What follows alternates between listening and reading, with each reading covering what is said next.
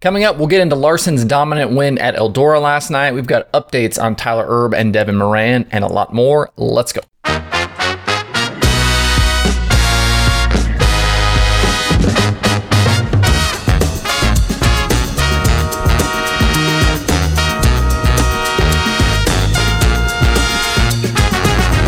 Today is Wednesday, April 27th, 2022. Welcome into Dirt Tracker Daily. I'm Justin Fiedler. As some have pointed out, it's been a pretty quiet 2022 so far for Kyle Larson, with only a few wins through the first few months of this year. But last night at Eldora, a rough track and a field that included 49 cars with names like Davenport and Overton just couldn't slow Young Money down. Larson was quick time in qualifying and won the first heat race to grab the pole for the feature. At the start of the main event, though, Jonathan Davenport jumped to the lead, with Larson falling as far back as third pretty quickly at the start. By lap 8, though, Larson was by JD for the lead and setting sail on the field. At one point, his lead was north of 5 seconds over Davenport, and he was running lap times just a tick off the track record, something like a tenth off. A late caution for a flat on Kyle Strickler's 8 machine closed the field back up for a final 2-lap dash to the finish, which Larson handled with ease. He bagged the $22,000 Flow Racing at Night in America opener over Davenport, Brandon Overton, Brandon Shepard, and Ricky Thornton Jr. The track conditions were a problem all night for the field, and we ended up with only 11 cars running at the finish of the feature that was shortened from 50 laps to 30. Several guys pulled off early to save their equipment, and yet others were victims of the rough surface. The track put down 250 loads of dirt over the offseason, and that move combined with recent rains is what led to the issues. I don't know that I've seen Eldora be this rough in recent years, and the drivers made sure to talk about it at every opportunity they had last night, with some interesting and colorful descriptions along the way. The surface definitely played into Larson's hands, though, as we know he isn't afraid of a cowboy up racetrack, and he ended up lapping the field up to 7th place. The victory was the second in the series for Larson, his first late model score of the year, and it was the 6th different car type he's won in at Eldora. The others are the Silver Crown car, midget, non-wing sprint car, winged sprint car, and NASCAR truck. If you watch or listen to the show regularly, you already knew that Larson won't compete at the Eldora Million because of a wedding he's attending for a friend, but he did reiterate that last night in Victory Lane. I did see a few tweets and things about that. So the late model drivers can breathe a little easier that weekend, especially after what we witnessed last night, knowing that Larson won't be racing for the big money. The other open wheel racer in the field last night was Tyler Courtney, who was making his super late model debut driving for Jeremy Bullins. He was getting some track time in advance of that Eldora Million that will happen in June. He was impressive last night, winning the first B main by taking advantage of trouble for Kyle Bronson and just flat driving by Shannon Babb. Sunshine then went 17th to 9th in the feature to score a top 10 in his first night out. I think his knowledge and experience around Eldora definitely seemed to help offset his lack of experience in the late model, but we already knew that he's an incredibly talented driver, especially on the dirt. We watched that play out over the past few seasons as he's transitioned into winged racing from the non-wing world. When the Million comes around, there's no doubt that Courtney will be a respectable competitor that weekend. Looking ahead to tonight, the Flow Racing Night in America series will keep the party going with another $22,000 to win, $1,000 to start race at Brownstown Speedway in Indiana. Kyle Larson won this event a year ago after having never been to the track before. We'll see if he can go back to back. A lot of the guys we saw last night will also make the trip, so we should see Davenport and Overton and Hudson O'Neal, Tyler Erb, RTJ, Ashton Winger, Brandon Shepard, and a lot more. There'll probably be a few additions as well, with one we know for sure being Chase Briscoe.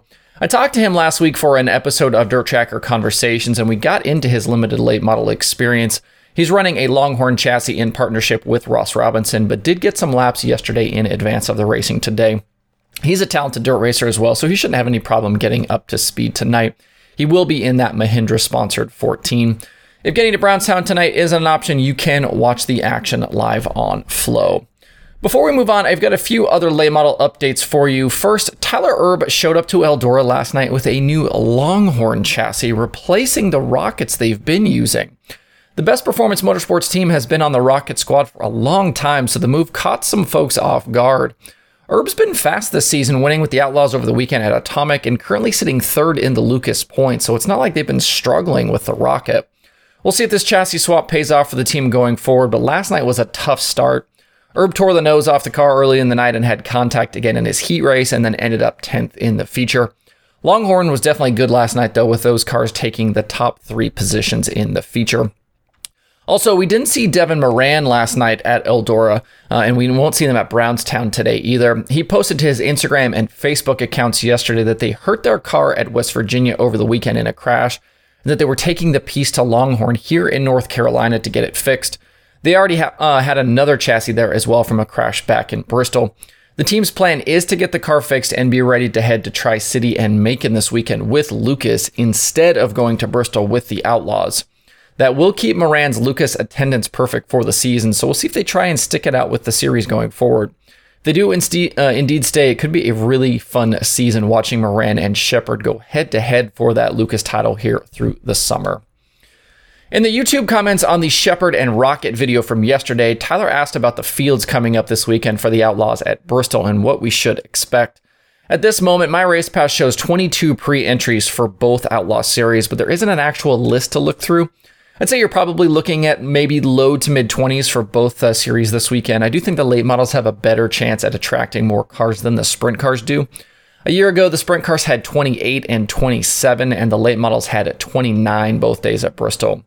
This weekend will definitely be tough, though, with Lucas up against the Outlaws, and there's lots of 410 shows on tap around the country, including regular racing in Pennsylvania and Ohio, plus the All-Stars are in action. And KCP Racing tweeted yesterday they won't be bringing Gio Scelzi to the Tennessee track, as he's been dealing with some shoulder issues. World Racing Group did bump the payouts for the weekend, but racing at Bristol, especially with parts and tire shortages hanging over the sport right now, is going to be a big ask. And if you're looking for other racing to check out tonight, the Short Track Super Series is in action at Delaware International Speedway. The South Region heads to the track for the 8th time in series history, and $5,000 will go to the winner. Ryan Godown leads the South Region standings after winning the opener at Port Royal back in March. Stuart Friesen is the defending race winner and has won this race actually twice in a row and 3 times overall in his career. He'll be up against it tonight to get the win, though, as names like Matt Shepard and Mike Maresca will be there to slow him down. Hasn't been a great start to the year for Friesen in the modified, but he did win over the weekend at Fonda, so maybe his luck is turning around. Joining the modifieds tonight on the card are 602 Sportsman with hot laps scheduled for 6:30 p.m. Eastern. The race can be watched live with a subscription to Flow Racing.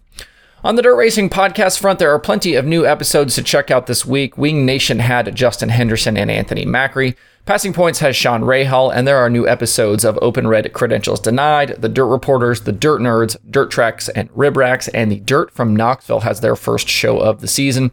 To see the full list of shows and episodes, head over to dirttracker.com/podcasts. And there are 3 shows on the streaming schedule today, with all 3 of those happening over on Flow. They've got the Flow Night in America late models from Brownstown, the Short Track Super Series from Delaware, and Flow Racing 24/7. To see the full daily streaming schedule with links to watch, visit dirttracker.com/watch tonight. That's it for the show today. Have a good Wednesday. If you have thoughts about the topics on today's show, please leave them in the comments below or tweet at me. Thanks everybody for tuning in. We'll see you tomorrow for more Dirt Tracker Daily.